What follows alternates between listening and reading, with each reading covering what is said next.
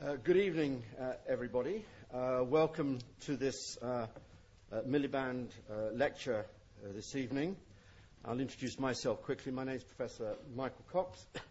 I'm in the Department of International Relations and also happen to be a co-director of a Centre for Strategy and Diplomacy here called Ideas. It's wonderful to be here this evening. It's also one of the nice things, I think, one of the great things about being at the London School of Economics, where I've been for the last few years, is the sheer energy and enthusiasm of the place and its commitment to public debate. So committed is the LSE to public debate, I went through the programme this evening.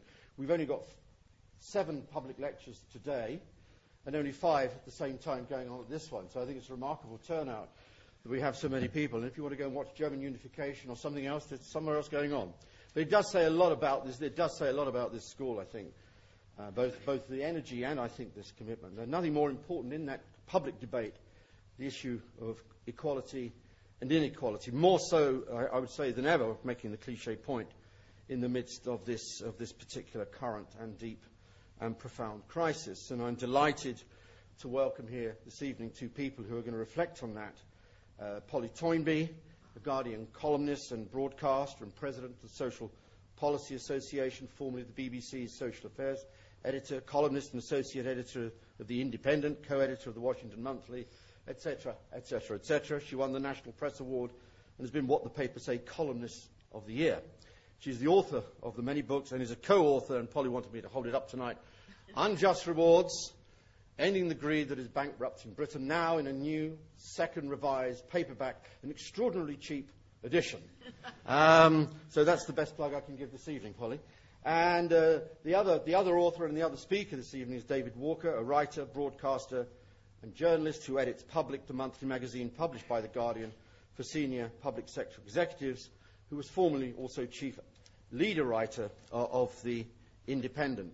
With no more ado, I'm going to welcome Polly and David here to the LSE this evening. You're more than welcome to speak to the issue Unjust Rewards, Exposing Greed and Inequality in Britain Today.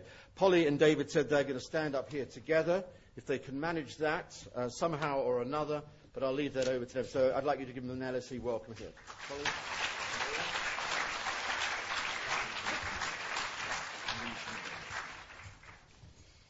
Well, in the very short time, just a matter of months since our book was published, its argument really has been vindicated.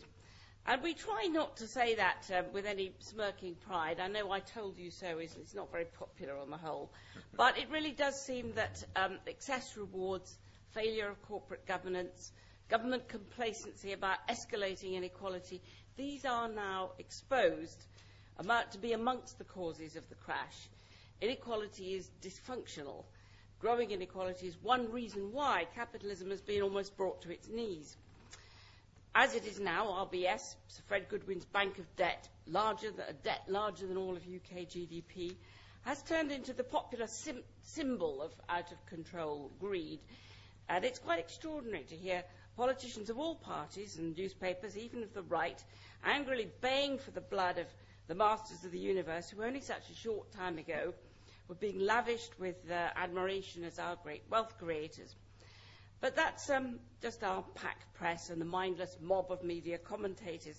Goodwin is only one amongst many. And it's not just bankers who've walked off with huge amounts, despite a public record of corporate failure. There are others from the RBS stable, including Sir James Crosby, whose pot is worth £10.4 million. They're all riding off into the sunset with multi-million-pound pension pots built up during their years when their decisions were now been proved to be inept, ineffective and destructive.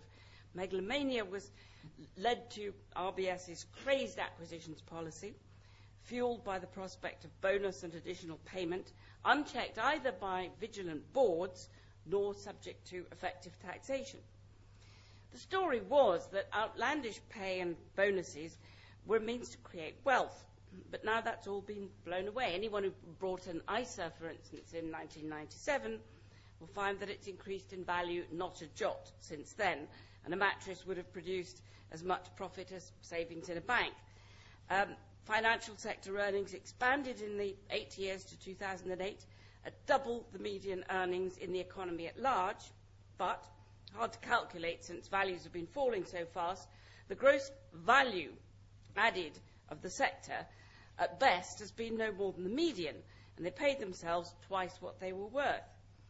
It seems quite extraordinary that a Labour government has failed to correct the explosion in inequality that happened in the 1980s, and instead it's presided over an era when equality has grown a bit more, fueled by top pay soaring away, as the top 10% took nearly a third of all income, and the top 1% took the lion's share of that.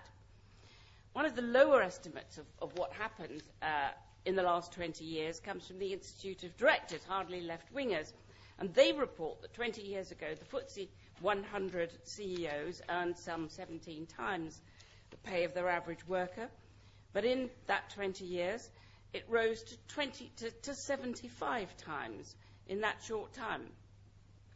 Despite Labour's very good anti-poverty programmes and despite lifting 600,000 children out of poverty, mainly through tax credits, inequality still rose. The UK is still the most unequal country in the developed world in terms of income distribution, closer to the USA. So it's one of the most unequal, closer to the USA than to the rest of Europe. Recent ONS figures show that people in the middle haven't done well in recent years. GDP rose, but in the last few years, 80% of people saw very little real increase. The bottom half saw none. The bottom third actually fell back. The only winners were in the top 10%, and mostly in the top 1%. And that's the trouble with GDP and other aggregates as a measure of general success.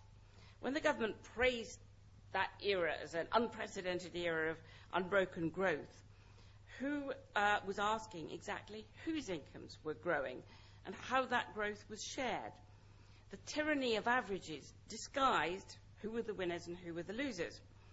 And yet, in that time, particularly in recent years, there's been a growing undertow, a scratchiness in public opinion that suggests that most people don't feel that they were living in a golden age, even if the figures seem to keep telling them that they were. And I think that helped to fuel a growing political discontent as voters increasingly distrust all statistics. I hand over to David. What's so extraordinary, we feel in retrospect at least, is how much of our destiny we abandoned to groups of people in the finance sector who turned out to have been so inadequate. Some of you might feel a note of sympathy for these beleaguered bankers as their world crumbles around them. You should have come with us when, a little while ago, we convened focus groups of top bankers and lawyers in their pomp. They certainly didn't make then a spectacle of humility.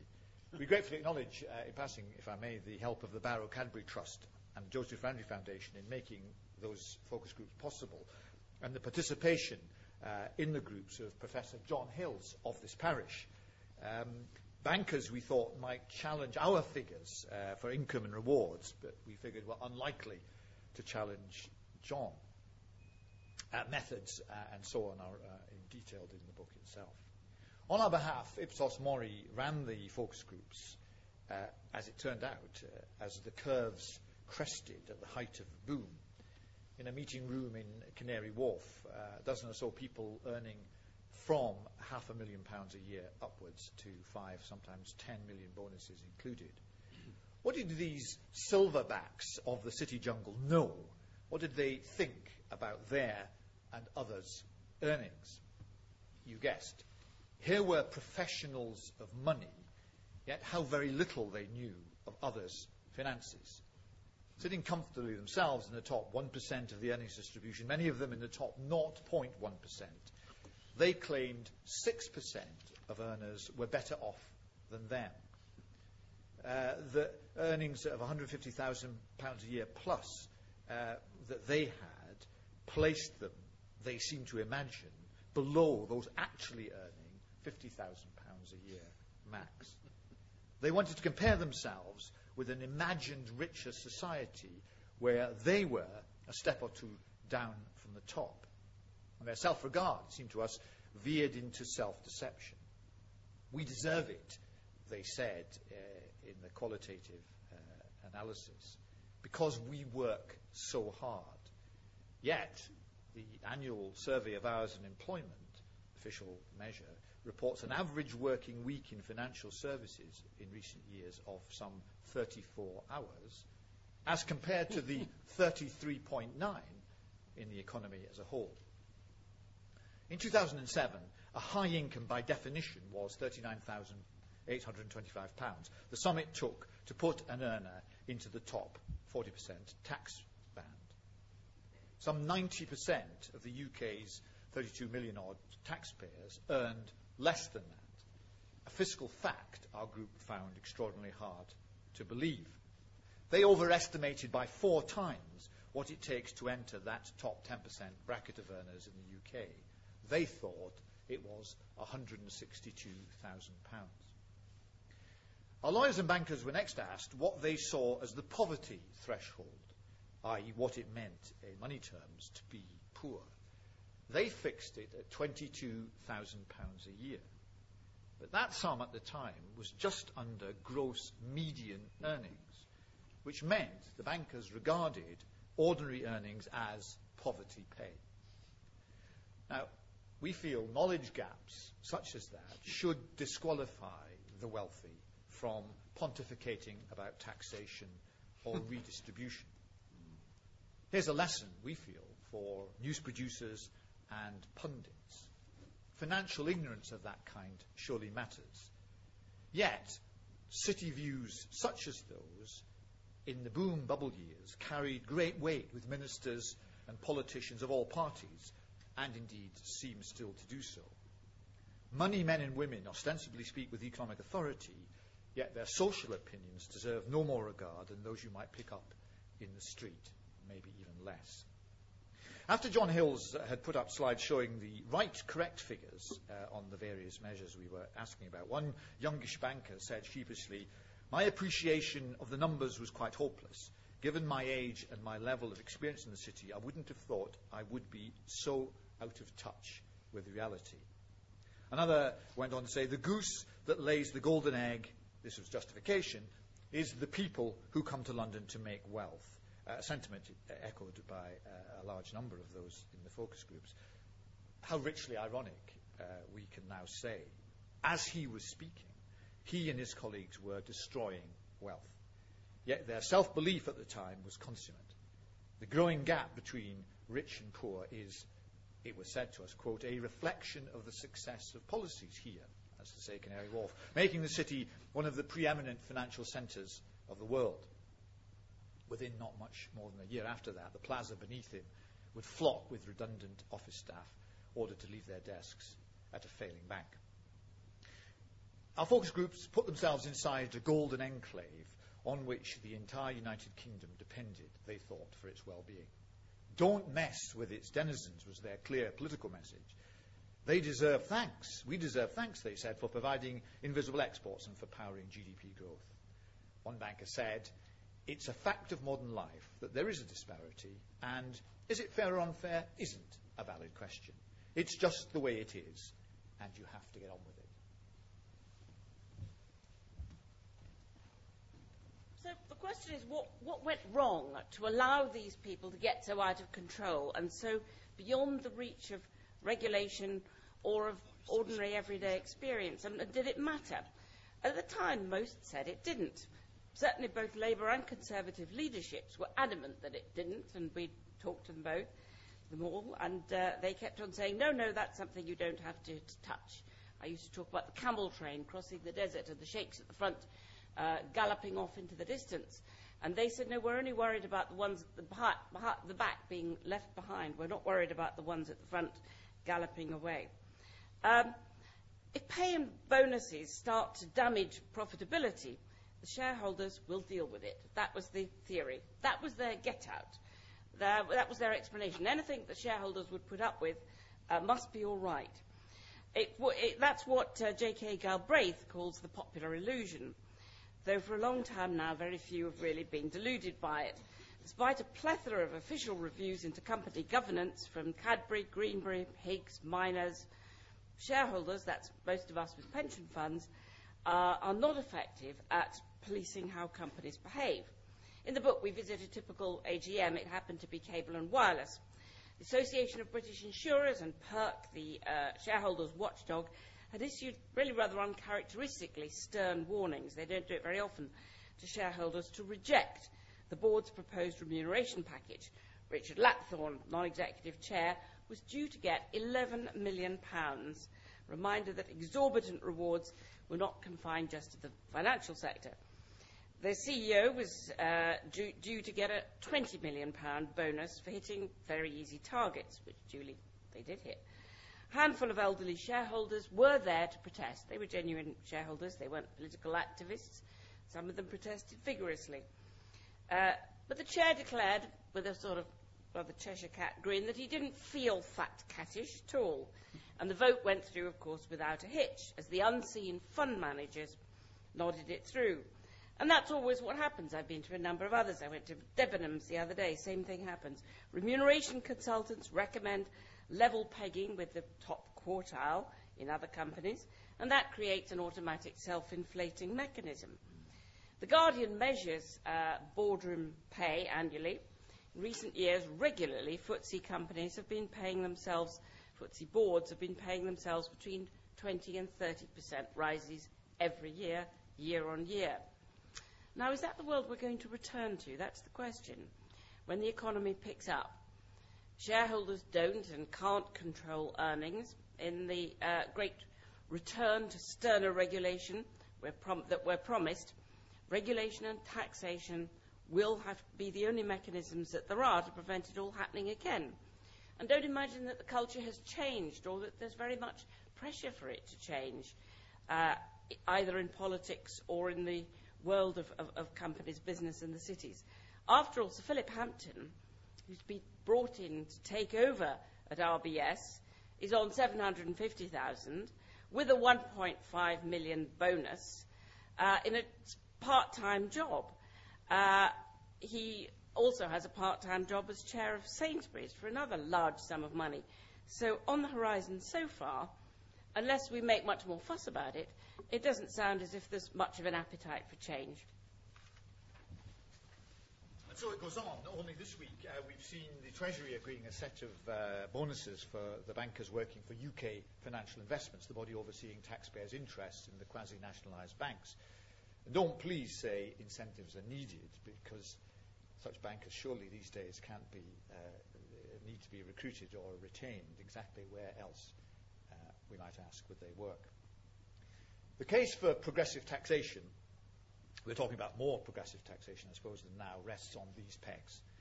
If corporate control of high earnings has broken down, which I hope we've gone some way to demonstrating, only the state can wrest it back by means of taxation.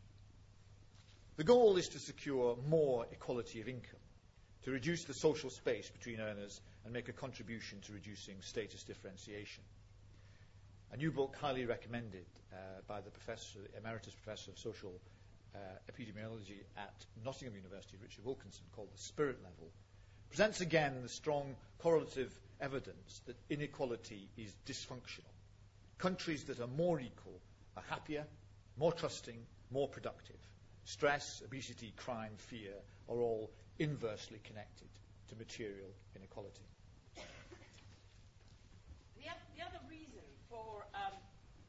The other reason for progressive taxation is to provide the funds that we need for social intervention. You can lift people out of poverty, by which the government has done mostly through tax credits, but also it's been doing it through social programmes. Nobody would deny that causes of poverty are multiple, and if you look at the trajectory of countries, particularly the Nordics, Netherlands, that have nearly eliminated child poverty, they've done it through a combination of direct transfer of more equal pay and through social programmes. And I think it's in our book we look at some of the social programmes that Labour has brought in with that in mind, and it shows the value of what taxation can do. Because one of the things that these bankers kept saying in our focus groups was, well, we know the government always wastes the money anyway, and they had a whole string of reasons why. I mean, taxation basically was theft as far as they were concerned, but also and it would destroy their industry, which they've destroyed very effectively themselves without paying much tax, but also that the government always wastes the money. We will always spend the money in our pocket better than the government ever can. So we looked at some of the schemes that really do seem to be making a difference, and I think it's very important to stress that they do, for fear that in harder times ahead they may be the first things that start to get cut back. There is Sure Start, programme for under fives, where all of the evidence now is that what happens to people before they ever get to primary school is what really makes the difference. And if you can catch children from birth at risk, in families at risk of failure, and really support and help them, you can make all the difference. And Sure Start has been, Sure Start Children's Centres, a fantastic new weapon in the armoury of trying to make sure that disadvantaged children don't fall behind. There's extended schools.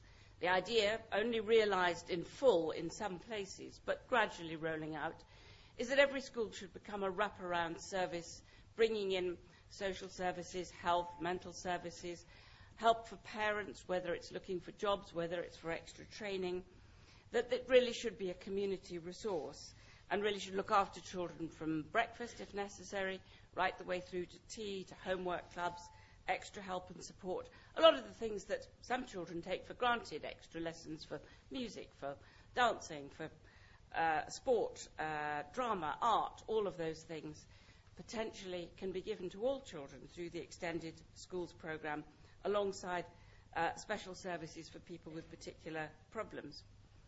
I think one of the most interesting pieces of research that we quote, which shows how important the under fives are, some American research by Todd and Risley, in which they recorded the conversations in families, 3 sets of families, in professional families, what they called working class families, which in our case would be more middle, and welfare families. And they listened to children at the age of 4, how many words they had heard spoken to them. The professional child had 50 million words, the working class child 100 million, the working class child 50 million, and the welfare child only 12 million. When you compared the words of encouragement and discouragement between the groups, they also were hugely different, with the professional child having had an enormous amount of encouragement, the welfare child a huge amount of discouragement. And when they followed those children through to the age of 10, that was a remarkable predictor of how well they were doing at 10, whether they could read, and so on. It is very uphill work changing life chances, but it's not at all impossible. Birth is destiny unless you intervene at a very early age, but it doesn't always have to be.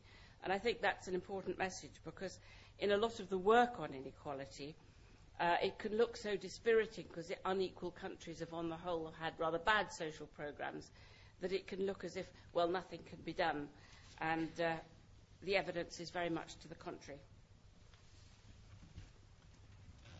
We seem to come across a gap in the social science literature about the perceptions of inequality and wealth and how they might flow through into attitudes more widely distributed in society. So we took a brief look at the stretch, in a sense, between the extremes of rich and poor, and seemed to find the sense of inequity shared more widely and growing, peaked by recent trends in earnings, growing among people who would conventionally be called middle class. In the book we call it the discrete anxiety of the bourgeoisie.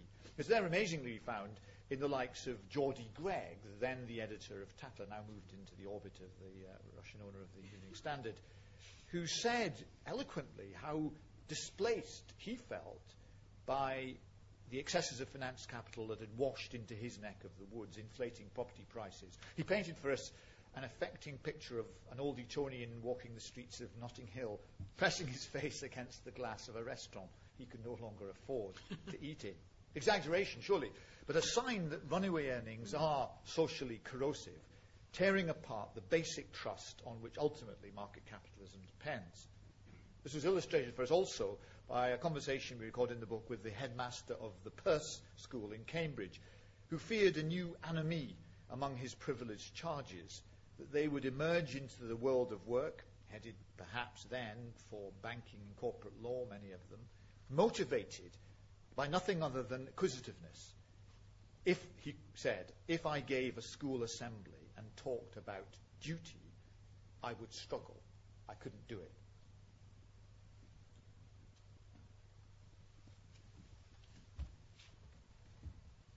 So the question is, what can be done? A number of things. I think taxation comes at the top of the list. I think it's been quite extraordinary during this time of huge expansion of pay at the top that nobody has dared suggest raising top tax rates. And we are still at the very bottom of the European League. I think only Luxembourg has a lower or similar top tax rate. Most of Europe much higher. And over many years, that makes a big difference to the amount of money that's brought in and also to levels of equality and inequality.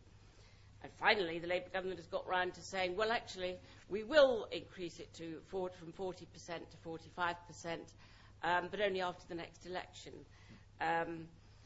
with great trepidation. That's a very small rise, again, by European standards, and much too late in the day. Labour probably won't still be there. Might even be one of the reasons why, since I think there's been growing indignation at the soaring away of under-taxed wealth at the top, and of course a lot of it not actually paid through one means or another, legal or not. I think one thing that would be revolutionary would be transparency. What opinion polls show us time and again is how little people know about what other people earn, and how surprised and indignant they are when they discover. And I think the fact that most people who are themselves in the top tax bracket, and we've asked a lot of people, keep asking people, are astonished when they hear that the top tax bracket, that there are only 10% of people in it, and that it starts at around £40,000. In other words, 90% of the population earn under £40,000, continues to come as a great shock to people.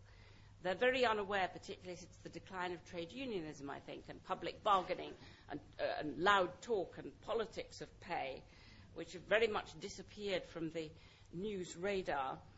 They are very unaware of what people earn, very unaware of what's ordinary, what's poor and what's rich. And I think transparency, I think if tax returns were public documents in the same sense that wills are, I think it would change the culture. And there'd be far more talk about who's got what and who paid what tax when, and who earns what. And it happens in some other countries, Nordic countries mostly. And I think after the shock, it's like sort of everybody decided to go nudist all of a sudden. After the initial shock, people would get used to it. At the moment, I think, it's the great taboo. It's probably regarded as worse than nudism. But I think it would be a great help. I think there is a possibility, or at least an opportunity, and whether it'll happen or not, I don't know, for changing the culture, for changing the ethos, for bringing back some sense of shame. Sir Fred Goodwin didn't come out of nowhere, and he's not alone. There is a whole culture there where there is no sense of shame whatever about absolutely unwarranted huge sums of money. I think there could be shame about the taxes that corporations pay, instead of which they keep demanding lower and lower corporation tax in a kind of race to the bottom, which I think Europe should be doing something about. The Guardian's recent series, I don't know if any of you read it, was an absolutely shocking eye-opener. A third of the FTSE 100 companies paid no tax whatever because they get round it in one way or another. They do it legally. It's allowed to happen through various loopholes. We have a government that's notoriously failed to rein in any of the tax havens that Britain's responsible for. Britain's responsible for more tax havens than any other country. Interestingly enough, and Gordon Brown spoke in the Congress yesterday, I don't know if anybody watched the whole thing, he got several standing ovations for being nice about American things, but the only spontaneous whoop of applause actually came when he said, and now we must close down tax havens. But of course he never said any of that until Obama got into power, nor did he promise to raise the top tax rate until 2 weeks after Obama had come to power, promising the same thing. Perhaps bravery and daring is catching, and perhaps it'll spread around the world a little bit, some of that Obama idea of what is and isn't proper. The other thing that's very important is fairer pay. The last 2 years, it's very good that Labour brought in a minimum wage, made a lot of difference to a lot of people, particularly women's pay at the very bottom. But the minimum wage has been frozen for 2 years running, which were 2 of the very good years, for no very good reason. The minimum wage needs to keep rising above inflation until it reaches a living wage standard. London does have a living wage brought in by Ken Livingstone, kept up by Boris Johnson, I'm glad to say. Many cities in America have implemented a living wage. There is something ridiculous about the taxpayer having to subsidise low-paying employers because families can't survive, so they have to be paid tax credits. Raising the minimum wage would actually reduce the burden on the state. And I think that as we have a low pay commission, we should rename it the Pay Commission, and it should look at top pay too. It can start off as an advisory.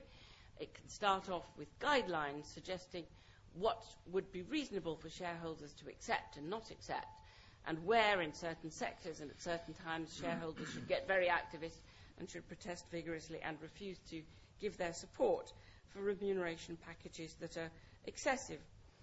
If that doesn't work, if they've got beyond shame, then I think we should consider compulsion, but that's further down the line.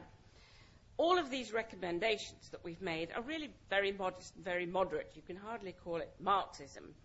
Yet even these seem extraordinarily radical in the times that we've been living in the last decade, where all the parties seem to gather together on a smaller and smaller bit of the centre ground, and none of them dared step even a little bit outside. Off the record, most people in Labour, Lib Dems, and even some Conservatives would say, yes, we are worried about the growing inequality. But when it came to actually suggesting any of these really rather modest proposals, they all panicked and said, no, it would be electoral death. I think it may turn out to be the other way around. Just to wind up then, I suppose we hope and believe the public respond to functional as well as moral arguments, reducing crime and antisocial behaviour and increasing fairness going together. Talking up the good that tax credits do, targeted as they are on poorer families, and how well families spend it. Talking up Sure Start and good parenting programmes. Again, I hope not naively, observations that might possibly be made by a government from the centre-right as well as one from the centre-left.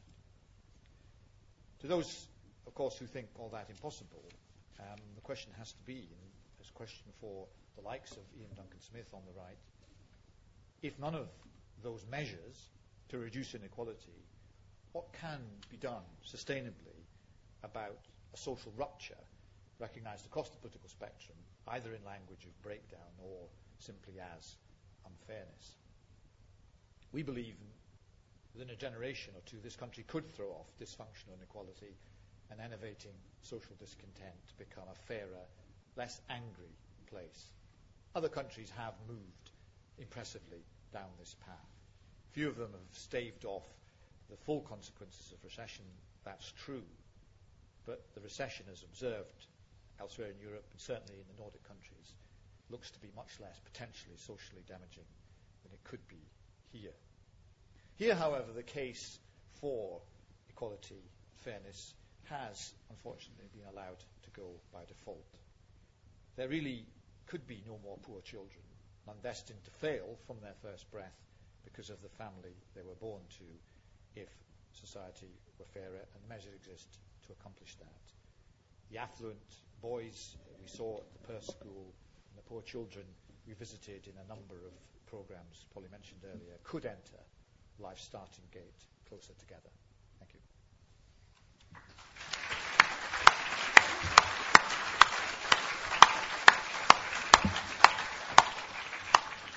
Okay, we'll have somebody over here with a microphone. Okay, I'd like to start off just with a little story I read this morning I think it was this morning, Polly and David, in the Financial Times. It's by Lucy Kellaway, I think, who writes very amusingly. And it was a kind of letter to Lucy, kind of a bit of advice, and that some chap had written into her saying, look, I've just been offered this wonderful voluntary package, redundancy package, should I take it?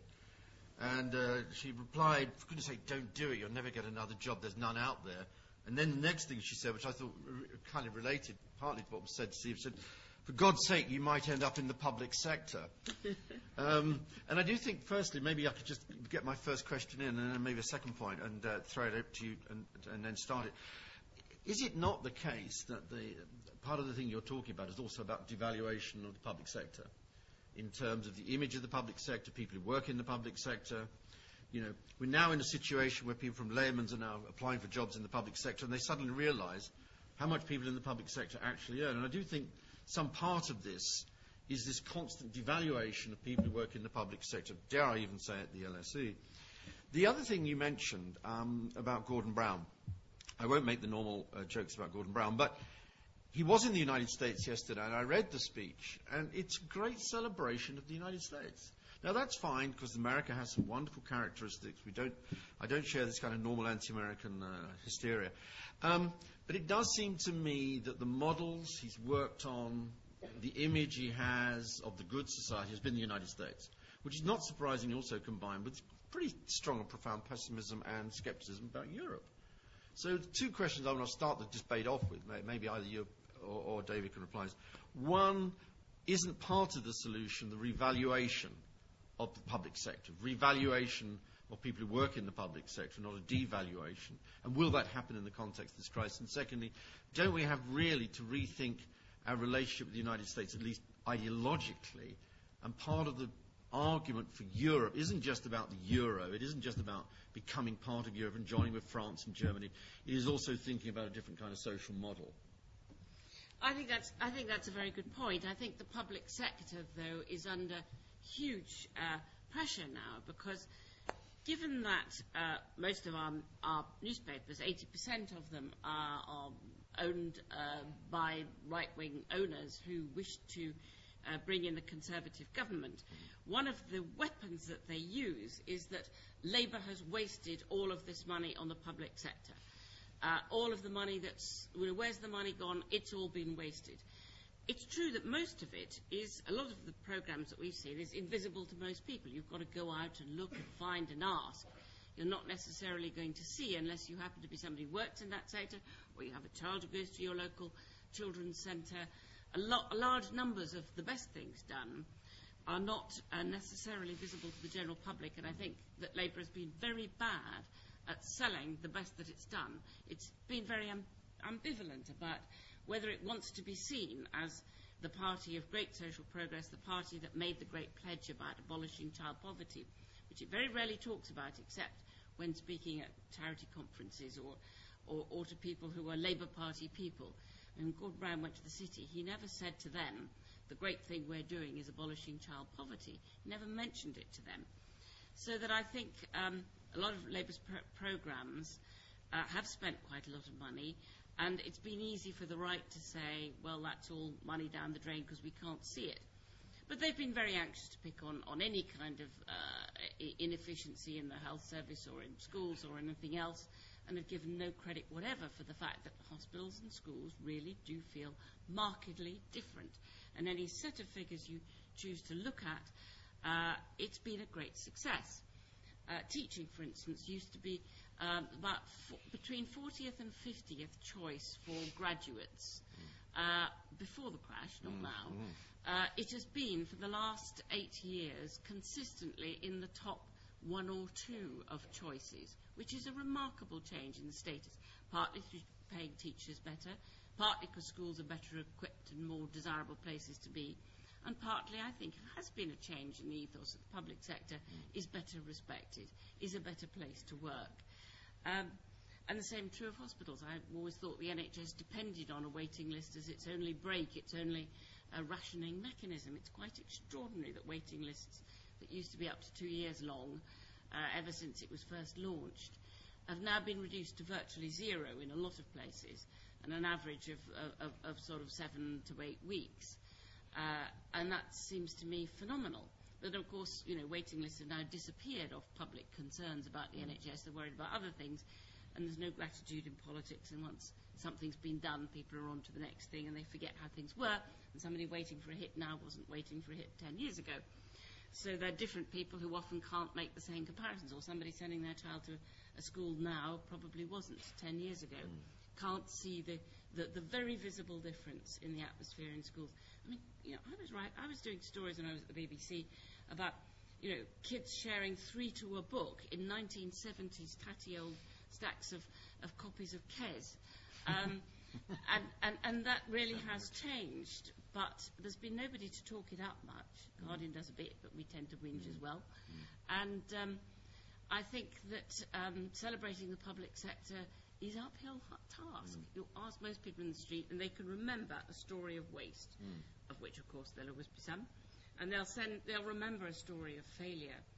How do we get across and celebrate the enormous good that the public sector does? Well, I'll just add to that, if I may. I mean, clearly there are big issues about productivity and capacity and the trade-off between them in the expansion of public expenditure in recent years. But it seems to be, again, perhaps specifically in this country, and I say this country meaning, I think, increasingly England rather than the rest of the UK, and certainly differentiate the UK dialogue from the conversation you might hear in France or Germany. There's an exaggeration, there's a hyperbole about the public sector and its, as Polly says, its alleged ills, which seems to have a lot to do, perhaps with the nature of the Blairite project, but also, as Polly said, with the nature of the media conversation. Just if I may add very recently, the public sector suddenly doesn't help itself. Now, you, Michael, sort of mentioned the LSE implicitly as part of the public sector. Go across the road here to King's, where only a few months ago the principal explicitly said, no way should this university be regarded as part of the public sector. We are a private institution. And clearly the financial economy of LSE has been changing in recent years, and there's been movements of money in terms of your student balance. Nonetheless, you have public purposes as an institution. However autonomous this university might be in relationship to the main body of the state. So I think sometimes the public sector doesn't help itself by allowing a perception of fragmentation and, in a sense, as Polly said, not selling itself as energetically and enthusiastically as it might when the conversation takes place. Okay, fine. I've got a number of hands that have gone up. There's a lady at the back there first, and then a gentleman over here at the back, please. If you could speak nice and clearly into the microphone. Maybe stand up as well if you don't mind, just so we can hear you better. Thank you. Okay, thank you. I'm an alumna of the school, and I'll just start with quite possibly a controversial comment, given where we are. But as an alumna, I was very surprised that a former chairman of the FSA was selected as a director of LSE. And Nothing to do with me, I have. No, I know. But I did wonder what the Fabians who originally founded the school would have thought of that. But there you go. I just wanted to ask Polly and David whether they really think that it's actually possible, regardless of what party is in power, that the government really can extricate itself from this inextricable link with the city, given... I think there was a very early indication, so I do find this hand-wringing a bit surprising in the press, right back to 96, 97, when Tony Blair was repealing Clause 4, about common ownership and things like that. It was very clear what New Labour's intentions were. And if you look at the way that campaigns are financed, you look at all of the lobbying, and you look at how many captains of industry make it into, are rewarded by being given lordships and, being conferred upon titles. You look at forums like Davos, where, corporate leaders are elevated almost on a par with statesmen. Is government really the mechanism that can control these forces that are shaping this inequality? Thanks very much. Maybe Well, it's plainly been difficult because Labour felt it came to power making that famous bargain with the city and with business. And the creation of New Labour in the run-up to 1997 depended on Mandelson and Mo Mowlam and others going off on what they call the prawned cocktail charm offensive. I think it was more like caviar, I think. But they went out to reassure the city and business that they would not lay a finger on them and that they would not raise top taxes. And I think only once they had sort of anchored that point did they feel safe themselves. that then they would be allowed to do other things. They'd be allowed to pursue social programmes, they'd be allowed to increase public spending, and that was the trade-off they made. In a sense, it was leave the rich alone and we'll be allowed to concentrate on the poor. And they sort of accepted that inequality was not what they were about. They were about trying to, and in a sense, technically, you could say, in theory, you could abolish poverty, because poverty, although it's a relative measure, is relative to the median, and their view was always you could pull people at the bottom up to the middle. It would be a very odd-shaped society. There's never been one that looks like that. The only societies that have ever succeeded are where they've been equal from top to bottom all the way through, where the ladder is short and easy to climb up and down, where it's long and steep, people don't. And so I think it was a misapprehension, but it was the best New Labour deal New Labour thought they could get. Then I think they kind of fell in love with it because, I mean, you could say Blair was seduced by money anyway, but leaving aside personal things, politically, Brown fell in love with it because he saw it as this incredible British success. And suddenly we had overtaken New York. We overtook Frankfurt in the beginning, was still a threat. We knocked them out of the way. London still, FT is a big story today. You know, London is still number one by 13 points ahead of New York. And so it became our great glory. And they sort of forgot about what the content of it was, or what else it was doing, or indeed the danger of it. But that was the sort of deal with the devil that was done. We have a unique opportunity to change all that now. Times could be different. We could do differently. Could I just say a brief word in defence of Sir Howard Davies? I mean, he was a financial regulator, and surely one thing we really need at the moment is a great improvement in the quality of financial regulation. There's nothing ignoble about the regulation of the financial sector. And if I may just add, I mean, this school has had right-wing and indeed very reactionary directors in the past. I think I'm right in saying the second director of LSE, Halford Mackinder, was a well-known imperialist and a man whose views would not be accepted in the salon of modern London. Yes, I think I better keep off the issue of Sir Howard Davies because he sits on my remuneration committee as well. There you go. The gentleman here, yeah, please. Polly, you did a very good article 2 Saturdays ago, and you've repeated some of that tonight. But you seem to be resigned to the fact that you can't change Gordon Brown's attitude to the city. Is that truly the case, and how would you set about doing it? Well, I think that's a very good political question. I mean, can there be enough of turmoil within the Labour Party to actually change what's going on at the top? I mean, you look at Harriet Harman even modestly suggesting something even slightly more radical than the rest, and it's immediately regarded as a splitter, as a gaffe, or she's some ludicrous bid for the leadership, which it plainly isn't.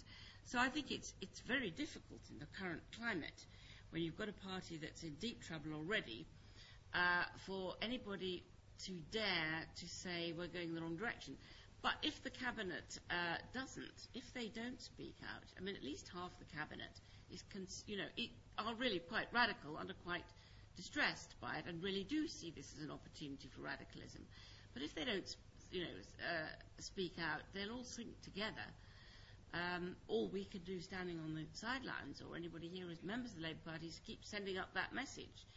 I think it's very difficult to change Gordon Brown. I think that he has very, very set views of what can be done and what can't. And I think he, like Tony Blair, deeply scarred by the 18 years out of power. They are men of 1992, forged in 1992, and they have never caught up with it. Even in 97, I think large numbers of the people who voted, probably most of the people who voted Labour in 97, were well ahead of where Labour was and were hoping for something more radical then. So I can't pretend to be optimistic that Labour is going to save itself. It's got a year. It could, I think. Will it? I have my doubts. David, did you? And will the Conservatives do any better? Polly? Well, we don't really know what the Conservatives stand for. I mean, there's no doubt that they are transformed greatly in terms of how they sound and what they talk about and what they'd like to do. And I think to some extent there is, a reasonable amount of good faith and talk to a number of them, David Cameron and the others, that all other things being equal, they would like to be nicer and better and to be more socially concerned than Conservative parties have been, the governments have been in the past. But when it comes down to it, what will matter in the end is whether they're willing to put the money into these social programmes that on the whole they do approve of. And yet even last week there was Ken Clarke, who you might expect to be on the more radical edge, saying not that we must bring forward more spending, but saying we must bring forward the planned cuts. And if they're even saying that now while out of power, and if they're going to win an election on the basis of we can cut the national debt quicker than the other lot can, we're in for a very tough time, because whoever wins, it's going to be very tough for public spending. But if they win on a ticket of we'll cut public spending more than the others, I think that's quite scary. Right. I think there's a gentleman here. Yeah, young chap there. Yeah. Could the other microphone come over here, so I can, on the left? Yes, so we come. Yeah, please, sir. My name's Joshua Genner. I work for the Labor Party. It's funny you should talk about child poverty. Recently, I heard James Pennell say, speaking about how brave it was that the government had been tackling child poverty, and that it was so brave because it was not a popular issue. And I was thinking, surely the brave thing to do is to fight to make it an issue, obviously. And you speak about the fact that Labor, New Labor was a politics of certainty, and it has been said that what we've been left with after New Labor did everything it could do is all the things that New Labor can't do. And you say you're not optimistic about people fighting these tough battles. So if you don't think it's going to happen, do you really think we're going to have to wait for a new generation of Labor politicians, or is there anything we can do to catalyse the process? Wait till 2050. Is that go on? I don't know. It's my natural inclination is to be optimistic and to look for good signs. I think it'll make a huge difference whether Labour just loses or whether Labour crashes out at the next election. If it just loses and it has a chance to get back at the following election, which it might, because whoever wins next time is going to have a hell of a time running the country, not very enviable. There are a lot of people there, and a lot of them in the cabinet too, with far more radical intent. I would say this is the Miliband lecture, both the Miliband's for a start, are way out ahead of anywhere where Gordon Brown and Peter Mandelson and people are in terms of what they'd like to do. Will they forge a new way forward with a new party ready to come in next time? It's a possibility. For the time being, we ought to try and think about saving the party now from going down, but I'm less optimistic about that. Perhaps you... Well, I mean, I would say, hopefully not too negatively. Yeah, get up to the microphone, David. Yeah, thanks. Look at the work done by colleagues here at the Centre for the Analysis of Social Exclusion on attitudes. There is a large traditional body of English individualist attitude which doesn't believe in the volume of poverty which can be objectively demonstrated, which certainly doesn't believe in the deservingness of poor families, even when confronted with the facts. And this is not the bankers, this is, look at the data from British social attitudes each year. People can be persuaded, you're absolutely right, through long deliberation by the patient presentation of facts.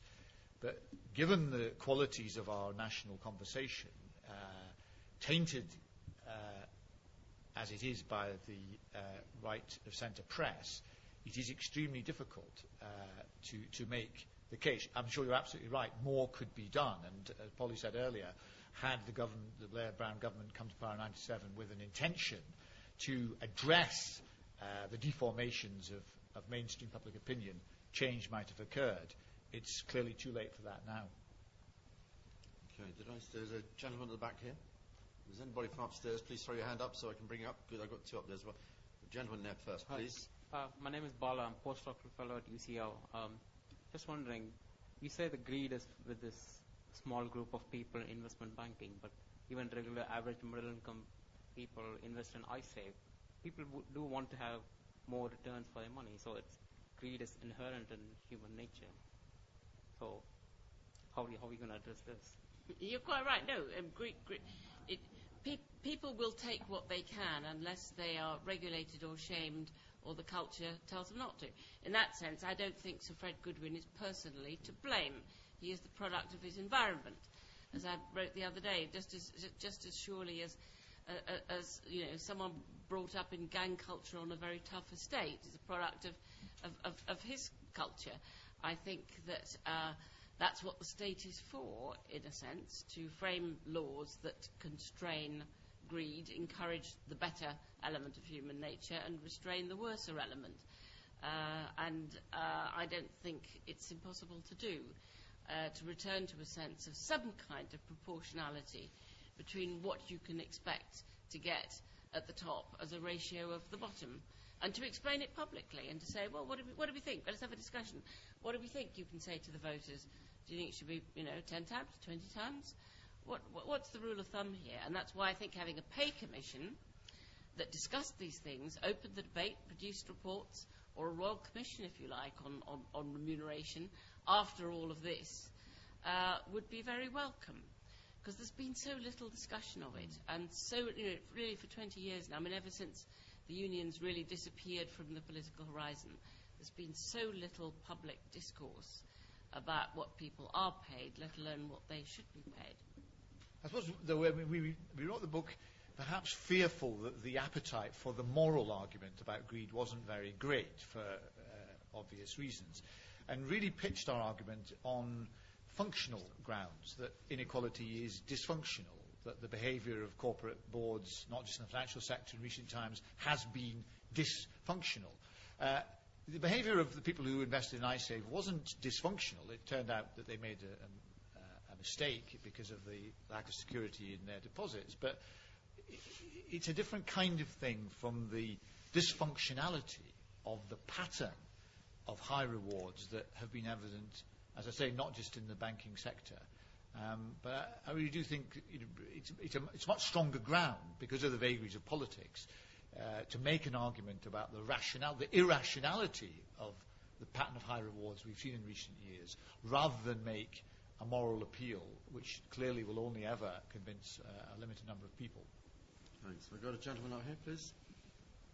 I was a bit sorry you didn't perhaps mention unemployment benefit in your list of things to do, because I feel that gets left out of a lot of the current political response to the Depression particularly. And, it was moving and painful to hear how the professors at the LSE are feeling undervalued. But I'm sure you look moved, I must say. Oh, I am.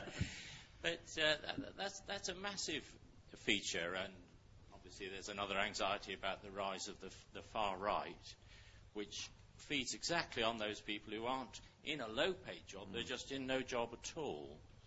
No, you're quite right, and we do mention it in the book because the government has emphasised child poverty, because child poverty is the element that gets most public support.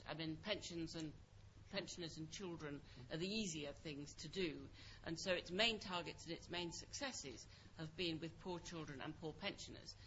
It's done actually very well for poor pensioners. For the first time ever, if you're old, you're less likely to be poor than if you're not old, which is quite an achievement due to pension credits. But as we do say in the book, the people left behind are those whose children are older or haven't got children and are on any kind of benefit, unemployment or incapacity. And they have been badly left behind. They are actually in real terms worse off, not just they haven't kept up, they're actually in real terms worse off. It partly explains the figures that I gave at the beginning about the bottom third having got worse off, is the numbers of adults who aren't entitled to credits of any kind and who have been utterly left behind on the grounds that they are, the sturdy beggars and the undeserving poor, and that remains the attitude. That if you haven't got a job, or at least in recent times, it'll change again now, if you haven't got a job, then you must be lazy and a scrounger. And the government has more or less bought into that in a way that I think has been pretty bad. I think this is going to change now, because I think as large numbers of people who know nothing about the benefit system try and live on £60.50 a week, the shock is going to be so profound that there really will be quite a lot of outrage about it, and I think that the rate of unemployment pay will have to rise. It's just not sustainable. You cannot live on it. I tried. You cannot live on that. and not without very good family and friends to help support you. And I think that this government and the next will have to come under huge pressure. I also think that attitudes change towards the unemployed quite rapidly. Times of all of the opinion surveys show the moment unemployment rises, people become much more sympathetic. They know somebody who knows somebody, they've seen people in their work, they've got members of their family, and they identify quite strongly with people who've lost jobs through no fault of their own, whereas in other times it is those people's fault. What about scapegoating British jobs for British workers? I mean, isn't there, the debate won't go in the progressive direction you want it to, but could easily go into kind of finding somebody just below you who's even in a worse position. Yes, I mean, I think we've seen a flavour of that. I mean, at least the unions are very much against scapegoating of foreign workers, but of course the BNP then moves into the gap. If the trade unions move too far away from where the opinions of their members are, that can be quite dangerous too and open up to something worse. I think that there may be a lot more pressure on foreign workers to go home, and a great deal more of that if times really are as bad as some predict. Okay, I've got a gentleman down here in the blue shirt, please. I'd just like to pick you up on a comment you made about corporation tax and the chasing downwards of it. We live in a globalised world where it's very easy for corporations to up sticks and move to other jurisdictions. That obviously has its stresses and pressures put on individual employees who work for those organisations and the exchequer. Given at the European level, which I think you alluded to as a solution to it, that taxation remains vetoed and there's no common taxation policy, nor does there seem any prospect of member countries harmonising taxation. How do you see that being addressed at the European level? Well, just as an addition, taxation has to come from somewhere. If we chase corporation tax through the floor, the burden will, a further burden will be placed on individual taxpayers. Yes, indeed, and most people feel quite strongly that corporations should pay their fair share, and we've seen corporation tax drop quite significantly in the last decade. Most important of all, the first step is to harmonise the way that corporation tax is, the way that it's levied, which at the moment isn't harmonised throughout Europe. The second, more difficult question is whether you can actually harmonise the rate. I think you could bring in certain rules that would stop people pretending to move to Dublin or anywhere else by saying a company can only be deemed to have moved if its board and directors actually live in the Cayman Islands or wherever they purport to be based and domiciled, and those to their work. And you can actually prove that most of the work that they carried out actually happens in the place that they purport to be their tax base. So then you needn't necessarily harmonise the rates, but at least you make it a great deal more difficult to pretend to operate from somewhere that you don't. Well, we already have domicile. They'd have to be domiciled in the Caymans if they wanted to say, or in Dublin, if you wanted to say, like WPP, we've moved to Dublin. Actually, Sir Martin Sorrell has not moved to Dublin, and his family has not moved to Dublin.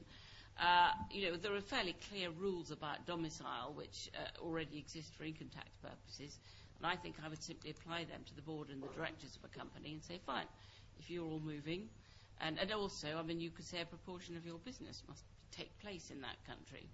I don't know quite how you do that, but I think internationally you could say there must at least be some business there, Caymans or wherever, and you could produce quite strong disincentives for this shopping around and racing to the bottom. There's a gentleman up the top there, please, sir. Hello. Kieran Levis. Speak right into it. Yeah. At the top. I'm sure everybody would agree with David that, with all of you, that executive pay has become, well, rather more than irrational. It's become downright insane. It's hardly in the interests of the shareholders of these companies, or the Royal Bank of Scotland, for example, that Sir Greg Goodwin should be rewarded in the way that he has for making the appalling mistakes that he has. One of the problems is that executives get bonuses when things go well, but they don't suffer any loss when things go badly wrong. So it seems to me that the problem is fundamentally one of corporate governance. And I don't know that a pay commission will solve that. I mean, this is something on which I would have thought you could get agreement across the political spectrum, that the shareholders' interests are not being represented well in all of this. It's not just unfair, it's downright stupid. Interestingly, in Germany, as we speak, there is a viable proposal before the Bundestag which would give shareholders a legal right to challenge excess payments, excess defined in a rolling but statutorily sound way. I think that's a very good measure which we could quite profitably study and perhaps introduce here. However, it would require the corporate body of shareholders and the institutions that represent them, pension funds and so on, to be that bit more active and involved in the governance of the companies that they ostensibly own than they seem to have wanted to be in recent years. And I suppose pessimistically, sometimes one seems to see at the heart of the private enterprise capitalist system this hole where the corporate entities are simply not run in the interests of the owners. And the owners take it on the chin and they don't protest. And, as we describe in the book, this rather dispiriting visit to the annual general meeting of a PLC, which ought to have been an occasion for the assertion, even if symbolically, by the owners of their rights against these manager directors who were using, quite literally, the company as a cash cow and paying themselves huge, use the word insane, others might say obscene sums, to often, we now see, perpetrate failure. So I think there are technical measures that could be adopted. I think Germany is well worth watching to see what they're doing. And you may be right. It's one thing that the Conservatives, Liberal Democrats and Labour could potentially come together on, whoever's in executive power. Though I see no chance of them coming together on anything, whatever, in the present climate. It seems to me the less there's any real disagreement, the more determined they are to produce synthetic disagreements. There's a gentleman in a blue shirt there, please. Thank you. There's a quite widely held perception in the scruffy state staff room in which I work that one of the reasons that Labour politicians challenge the corporate world so weakly is that they are, one way and another, remunerated by that world, and that in some ways, I don't know how many, I'd be interested in your opinion, people in Oberhorn's phrase, the political class, have been corrupted by protracted exposure to capital. I know that's not new, by the way, but it's the level that interests me. No, I think that's true. Not perhaps in the straightforward, obvious sense of sort of cash in hand, but around the edges. I think that certainly party funding has been deeply corrupting. It has meant that they have had to rub shoulders with these people socially in ways that they might not have necessarily bothered to do otherwise. And in the process, sort of distinctions between friends, business relationships, courting them, needing to court them, needing them to take, 10,000 a night plate dinners, gala dinners, to raise money for parties. It's just something that Labour should have done on day one. But, of course, it dared not because of its own union funding base, and was corrupted in that sense. In terms of personal corruption, yes, round the edges a bit, but I don't think it's the prime motivator for this. I do think the fact that ministers go straight from the Department of Defence into the defence industry, straight from the Department of Health into the health industry, Alan Milburn straight into the health industry, though Pepsi-Cola as well, which you could call the anti-health industry.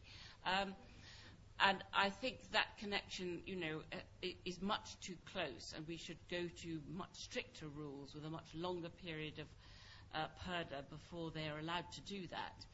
And certainly perhaps not while their government is still in power, should they be allowed to do that. But I don't think the personal corruption, it's very easy to personalise it, is the main reason. I think the political fear and the sheer power, these people march into number 10 and number 11 and say, right, we're the masters of the universe. We have the wealth of the country in our hands. We are the only really successful thing about Britain. This is how this discourse has gone in the last 10 years. You blow a chill across our business, and like a flock of starlings, we'll all be off, or they'll all be off. They may say not us personally, but all of the people who helped to make this possible will be gone to Mumbai, Dubai, Shanghai. They'll be gone. And it's very scary. And particularly perhaps if you're Labour and you don't really feel that you know that world terribly well, and you fear they might be right, or you're not sure enough, even if there's a 50% chance that they're right, that you might just do that one thing, that one extra bit of taxation, whatever it is, that suddenly means everybody's gone and they've gone back to New York or they've gone to Frankfurt, but it's built up. I mean, they've been wrong about this, serially wrong, but intimidated. These people are very scary and very powerful. And I think that's more important than the sort of personal corruption, money in the pocket stuff. Do you think Ken Livingstone was intimidated? Because he didn't seem to be strongly anti-city, if I remember very well, Polly. Yes, I think that he fell for it too. You know, London is the greatest world capital city, and these are our wealth creators. And, you know, if you're mayor of London, it's quite difficult not to turn around and say, I'm mayor of London, but not of the city of London, which is technically the case. But I think, I mean, if I may add, just to underline Polly's point, I think as important, more important than any possibility of personal corruption, the pursuit of pelf or corporate reward, is a kind of intellectual weakness which is systemic in the thinking of the Labour Party well back in the 20th century. You can go back to the 1920s, 1930s and see Labour. One of the reasons for the tragedy of Labour in 1930-31 was because of a failure of understanding about the nature of the private economy and the possibilities of state action in relationship to it. And I think, we're in an academic institution now. One of the great opportunities, whatever might happen in terms of political fortunes next year, could be a radical rethinking of the capacity of a left-of-centre government relative to private economic power, were Labour, assuming it loses next year, to take office again. But that will depend very much upon students, postgraduates and professors at institutions such as this lending their shoulders to the wheel of intellectual recuperation, giving Labour ministers, were they to come to power again, the mental wherewithal to withstand these pressures, these personal pressures, which inevitably they would come under. No, I think that's a very important point. They really need the ammunition. We need now a ferment of ideas about how we could reshape things before it settles back to how it was. Right. There's a lady here, please. Hi. Hi. Elena Bezusi from UCL. I wanted to go back to the first issue raised on the public sector and the role of the public sector. And surely the devaluation of the public sector is connected to the value and role assigned to the private sector as a provider of social services in this country in the last 20 years, maybe. And the Nordic countries, but France and Germany as well, that you mentioned, David, are countries where the public sector is, as a provider of services like health, education and housing, is not marginalized and is not providing services only for the poorest margin of the population. And certainly this has a connection with the inequalities that are in Britain and that are not in other European countries, maybe more than the role of the greed in that sentence. I think that the public sector, and redefining the public sector as a provider of services for all, has an important role in this country in reducing inequalities. And maybe let's forget about greed for a while. Perhaps something also on schools, private schools, independent schools. I mean, what's interesting in a way is at a time of huge growth of wealth for some, there hasn't been a great growth in either private health or in private education. Actually, satisfaction with both the state sector has risen. You might have expected many more people to take out, Bupa health insurance and so on. Hasn't happened. In fact, it declined rather rapidly as waiting lists fell in the health service. So the private health sector has been really struggling. So if even in a great boom time you haven't seen that expansion, I'm fairly confident that public confidence in the in the public sector is quite strong. I mean, there's a passionate feeling in favour of the health service. Mrs. Thatcher never dared touch it. And on schools, in fact, most people, most of the time, are very satisfied with their local schools. One of the problems is that the places where schools are most problematic tend to be the centre of the big cities, and particularly the centre of London, where you have very rich people who send their children in large numbers to private schools, so that Kensington and Chelsea, 40% of the children in private schools, compared to a national average of 6 to 7%, or maybe by now 7%. And this throws the whole thing so badly out of kilter, where you then just have poor people left in the schools. And that colours the perception, because these are the chattering classes and the people who live and work in Westminster and write about life, by what they see going on in the centre of London. But in fact, statistically, all the surveys show most people are really rather satisfied with their schools and think they're really rather good. My own school is good, I'm lucky. I understand the education system's going to pot, is what they say, because what they read is education's a disaster. But actually asked about their own children's schooling, they're pretty positive, and pretty positive about their own health services too. But again, tend to say, oh, but I understand the National Health Service elsewhere is falling apart. And that's a problem of the wicked media again, I'm afraid. Sorry, you can look across the Western OECD world and find a fairly strong correlation between the size of government, that's to say government expenditure relative to GDP, and many measures of well-being, with the outlier exception of Japan, where government is relatively small, but equality is large. What you can't so readily do is find an easy relationship between how public services are provided, that's to say where the boundary between contracted and directly provided services lies, and these indices of well-being. In France, for example, you traditionally have had large utilities provided privately, water being a good example, and the health service in France is a weird mixture of insurance mutuality, the state, and the private sector. What other countries seem to have, though, elsewhere in Europe, that we in the United Kingdom don't seem to have, is a strong idea of the state. Paradoxically, even in federal Germany, where you have large divisions between federal government and the lender and local government beneath them, the idea of the state is very strong. Similarly in Scandinavia, and I think again that there's a sort of traditional intellectual disregard of to define the public in a robust way, which may be part of the explanation for why things appear to be so out of kilter here. There's a lady there, yeah, please. Yeah, I had a question about following the bailout of the banks, about the intervention that we can, or potential intervention that we can then take within banks to influence more favourable policy for low and middle income families that are going to really feel the brunt of the crisis.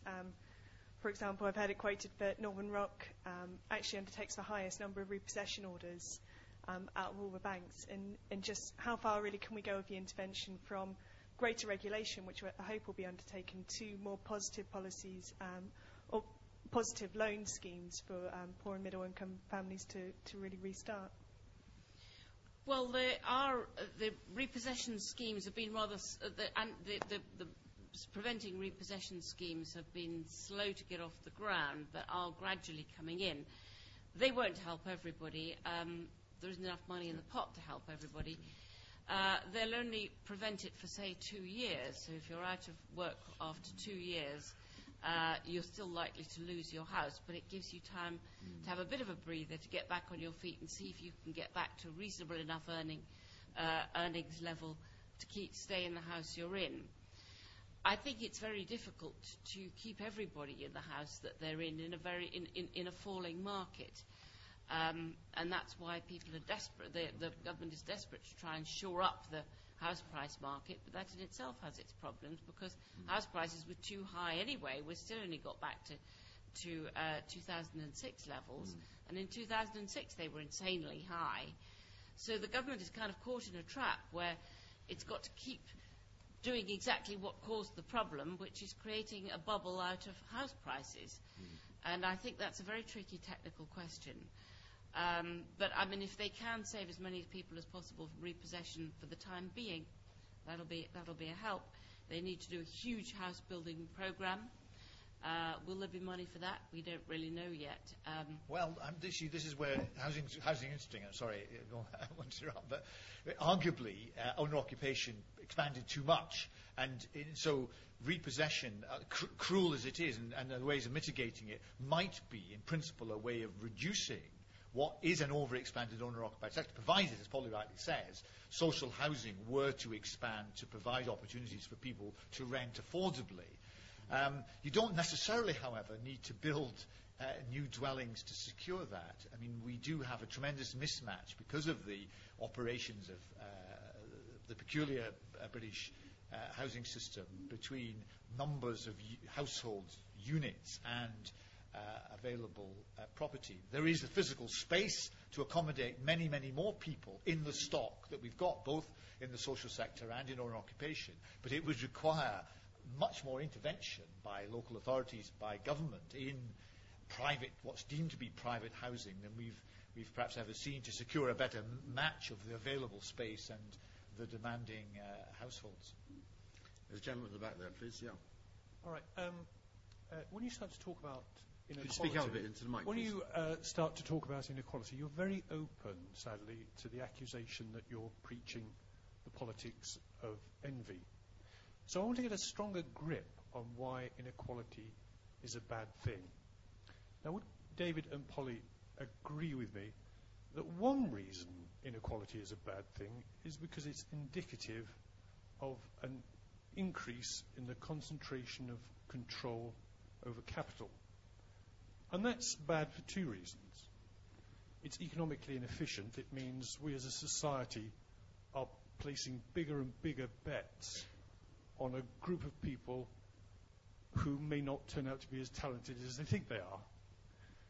And the other reason it's a bad thing is because the other side of the coin to the increase in concentration of control of capital is the exclusion of the great majority of the population from control over capital.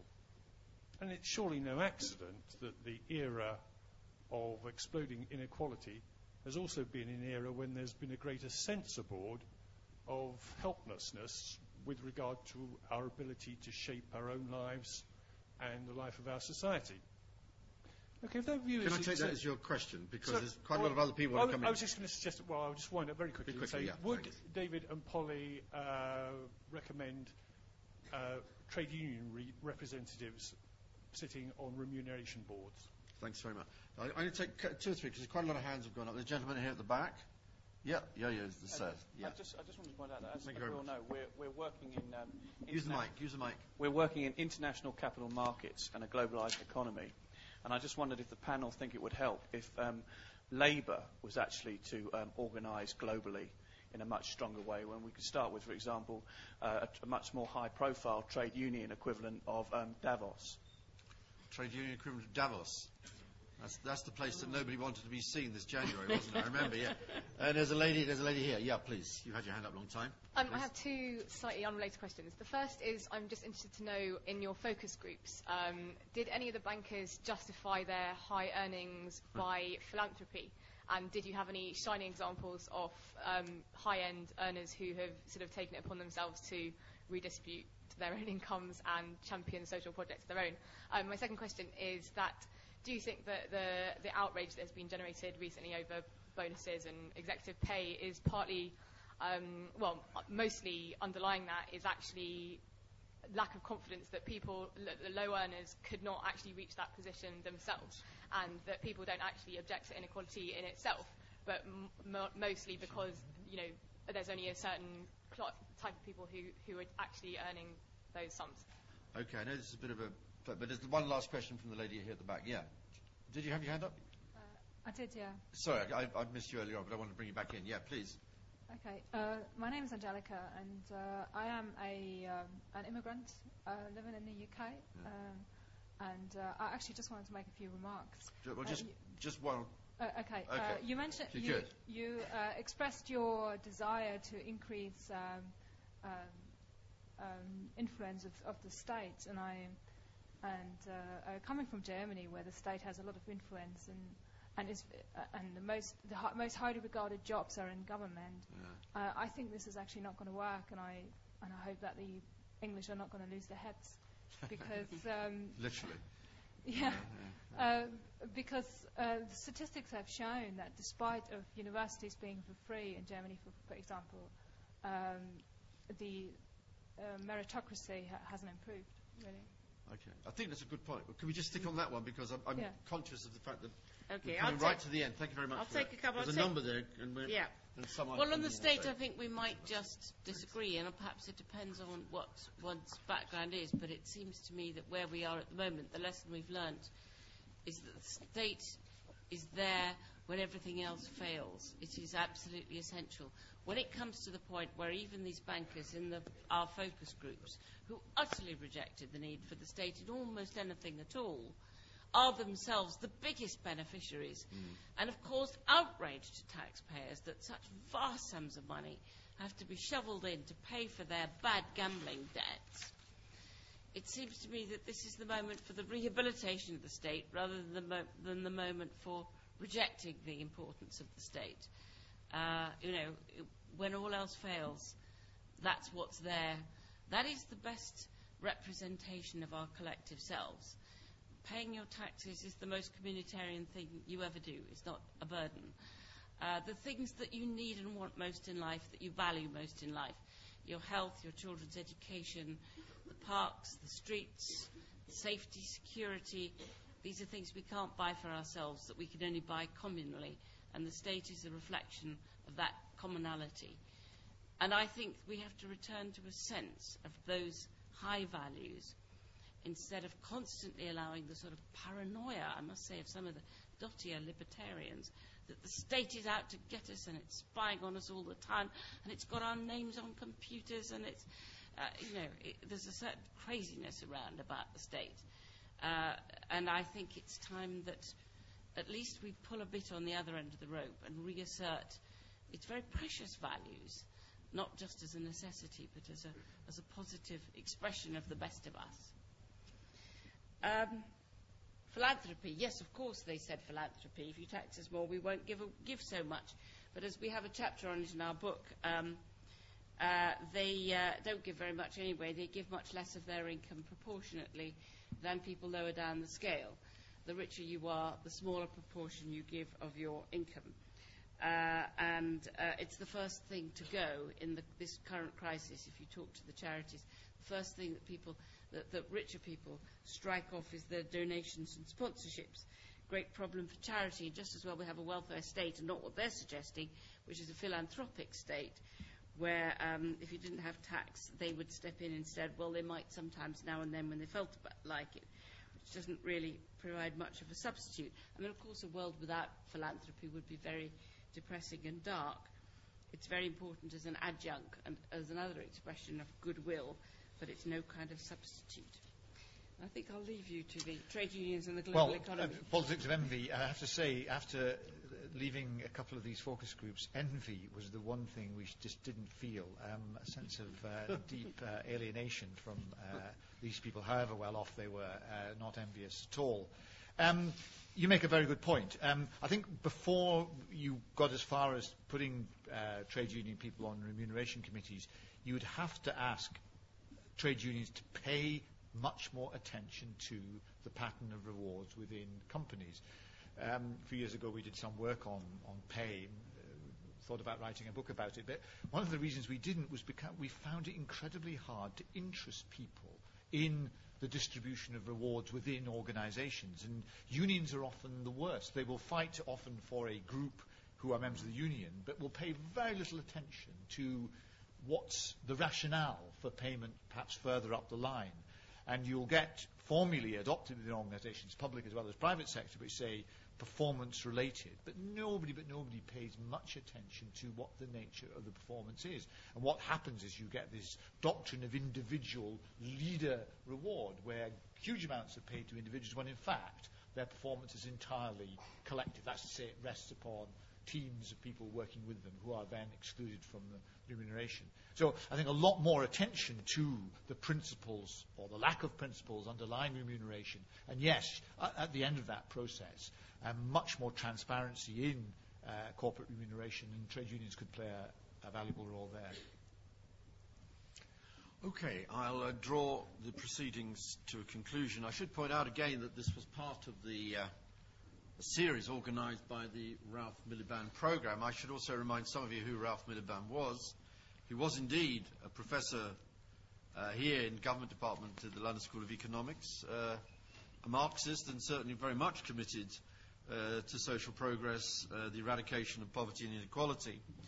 I'm not saying that everybody today at the LSE is like Ralph. Fortunately or unfortunately, I have my own opinions about that, as many people in this audience may know. But nonetheless, I think it does at least say something about the school and hopefully where the school will continue to go. I'd also point out, as I said at the very beginning, how much the school, I'm not going to say we're the most egalitarian institution in the world. After all, we teach some of the richest people in the world, as I'm often reminded. But nonetheless, this evening, 5 public lectures and many on some of the wider issues to do with world politics, the Middle East, on aid and many other things. I'd also remind you again about the book, which actually has some of the greatest puffs I've ever seen. One I will actually read out here, Polly. Unjust Rewards should be compulsory reading for anyone on £162,000 and over. And that comes from the Independent on Sunday. And I'm not quite sure what the significance of the 162,000 is, but that's certainly not what LSE professors are, by the way, comrade upstairs there. Anyway, it's a great book. It's been a great presentation this evening. We've asked some great questions. Thank you very much, but particular thanks to Polly and to David for a great contribution this evening. Thank you very much.